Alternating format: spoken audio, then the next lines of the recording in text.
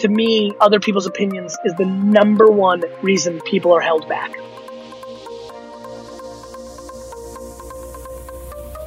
And welcome back to Off Record with your host, Corey Levy. Today we speak to entrepreneur, investor, author, speaker, influencer, and future owner of New York Jets, Gary Vaynerchuk, who is well known for being the CEO and founder of digital agency giant VaynerMedia, athlete representation agency Vayner Sports, venture capital firm Vayner RSE, host of the popular Daily V Show, and a 4-time New York bestseller. Prior, he grew his family's wine business from $3 million to $60 million in revenue and was an early investor in multi-billion-dollar behemoths Twitter, Snapchat, Uber, and Venmo. In this week's episode, Gary talks about his secret life hack, the biggest thing holding people back, easy skills you can learn that will benefit you in the long run, and what's next for influencers. There's that and many more. We hope you enjoyed this week's episode of Off Record.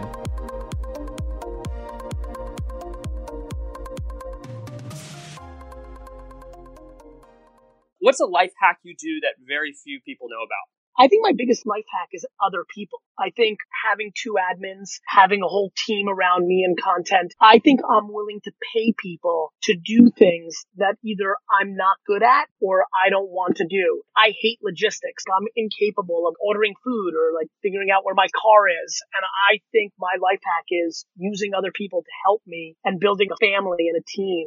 It seems counterproductive. It's not technology. It's human, but it really is my hack. When did you start doing that? It started happening 7 years ago when I got an admin. I was like, wait a minute, somebody else doing my calendar or like booking my flight? Cool. But I think over the last 18 months, 2 years, started building out a bigger content team.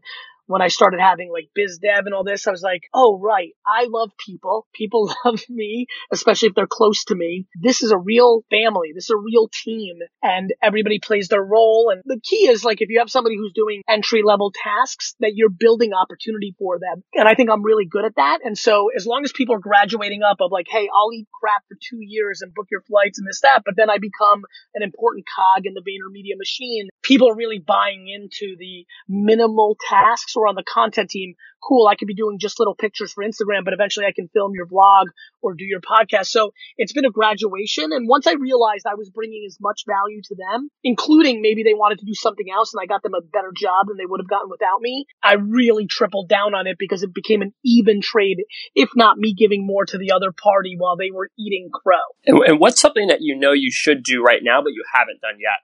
That's a great question. Get more serious about my commerce capabilities. And I'm about to, but I still haven't, which means I haven't, starting my beanie hat business, doing limited edition hoodies, doing more collaborations like I've done on K-Swiss, getting back to my sales roots. I've been having this incredible concept called Vayner Mentor, where I have a COO, people that have worked with me for 5 or 6 years. I'm able to throw $500,000 a year salary employees at people's companies for 100 to 200 days and completely transform their business. So I'm sitting on this business where I know a lot of businesses would love to pay me $250,000 to $500,000 for the year, fundamentally transform their business from a $3 million to a $10 million to a $15 million business. This Vayner Mentor business where 80 to 90% of the deliverables are done by my 7 to 12 beasts internally and then a little bit of me, but I haven't done it yet. But boy, should I do that.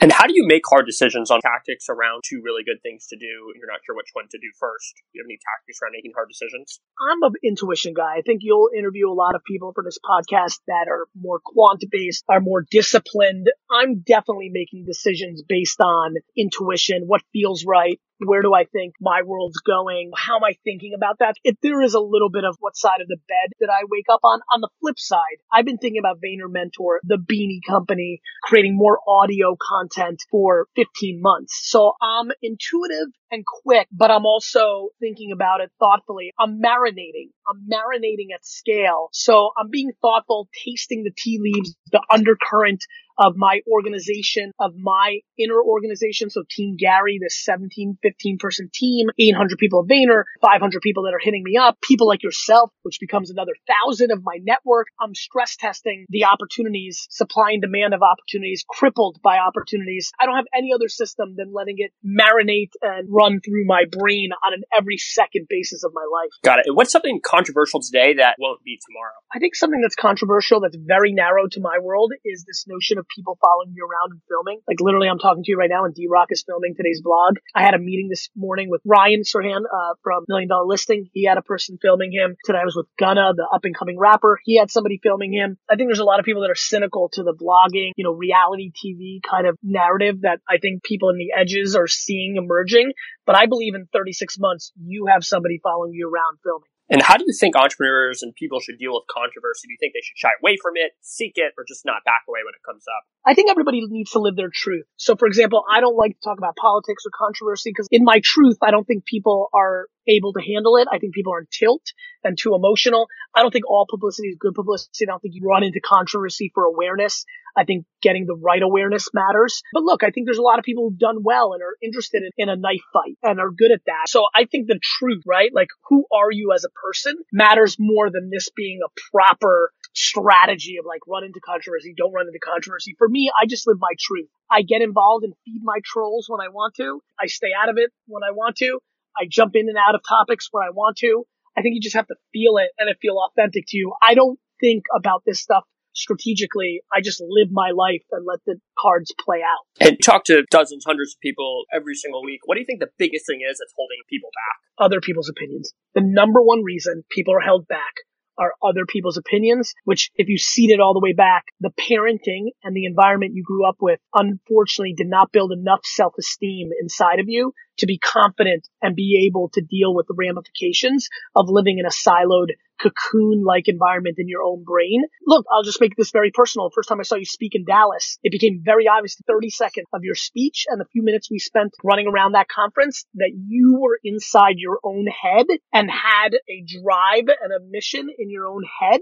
And that was it. And you weren't going to look up to me and you weren't going to overreact to a TechCrunch article and you weren't going to react to a no or a yes, too high or too low. And that's why I became attracted to you as an entrepreneur. I think that that is the biggest thing holding back people that aren't as lucky as you and I are, where they just genuinely value other people's opinions too much. And that's different than having empathy. I love somebody today I respect kind of razzed on me and my followers. I responded because I actually respect that I think he's coming from a good place and just that's what he believes. And he hasn't had the time to dig into who I am. But most people don't come from that place. They're coming from insecurity. A bunch of people who are insecure are responding to people that are insecure. And to me, other people's opinions is the number one reason people are held back. And for a 15-year-old listening to this, or a 25-year-old or a 35-year-old, what would be some tools or tricks to kind of remove other people's opinions?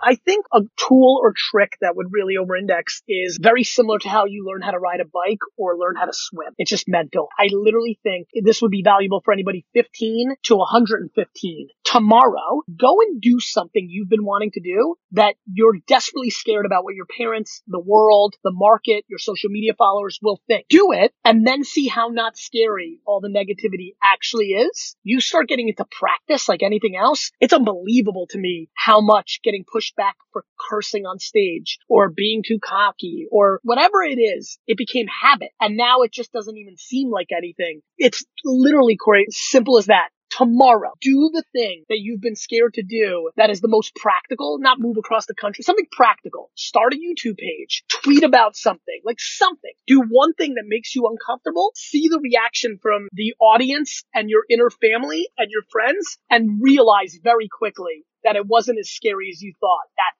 feedback. What was the last time you did something like that? That's a really good fucking question. The last time I did something like that, I would say probably the K-Swiss collaborations. The last time I did something, to me it seemed perfectly obvious and it was going to work, but I was aware that people would think it wouldn't. Like people are like, what the fuck are you talking about? Like, why are you coming out with a sneaker when it doesn't do well? You're going to look stupid, right? Right. And then it did phenomenally well and then it went the other way. That's awesome. Who are 3 friends or acquaintances that you think are undervalued, that you think are going to be super successful but aren't yet? And success for this exercise means like impacting millions of people. That's a fucking great core. By the way, good job, man. Just like interesting question. Thanks. I'm a huge fan of Rachel Tipograph. She's the CEO of Micmac. There's just something about her as an entrepreneur. I'm being on the record. I'm not convinced Micmac is a guaranteed winner, but it's funny. I've even referred to her to some friends as a similar version to you. Like, you are 1000% going to be macro successful as far as like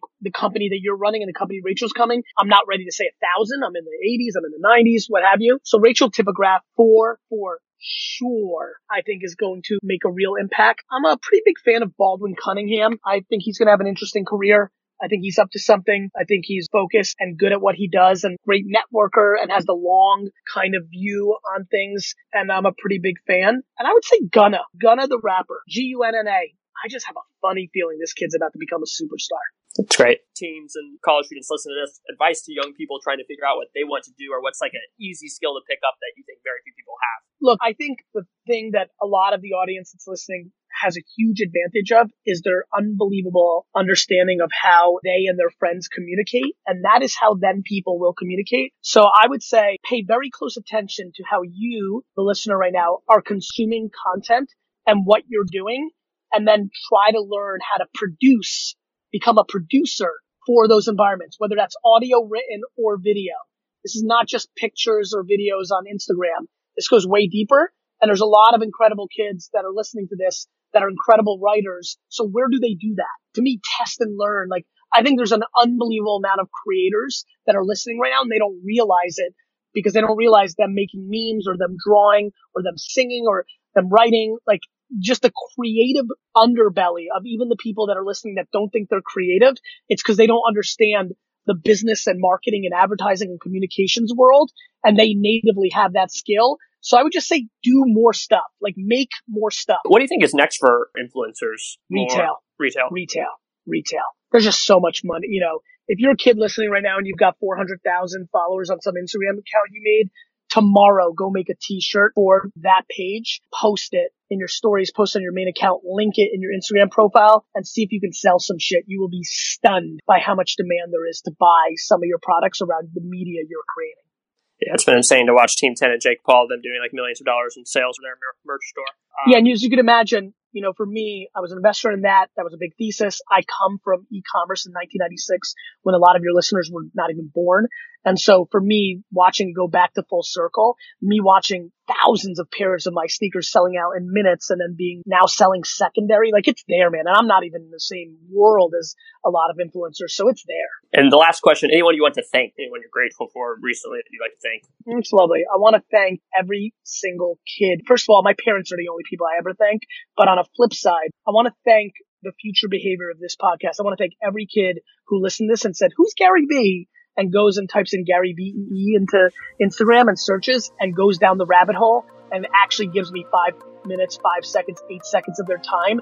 Attention is the number one asset in our society, and anybody that gives me even a little bit of it, I'm grateful for, I'm thankful for, I'm just blown away by it. And so I want to thank, I know a lot of people who haven't heard of me before or are listening to this and are about to discover me and either going to stay around for a long time or just bounce. Even if they just bounce, I want to thank them for the at-bat.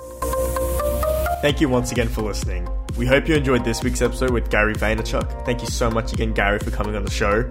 I think we can all agree that Gary is a symbol for hustle, and some of the tips he provided showcase exactly why. He touched on how important it is to block out the noise and to focus on the mission, which in my opinion is more important than ever in a generation with the most distractions. You can find all these links in the description. You can also follow your host Corey Levy on Twitter at Corey. Thank you once again. We have episodes coming out every Tuesday, and other than that, stay tuned and we'll see you next week on Off Record.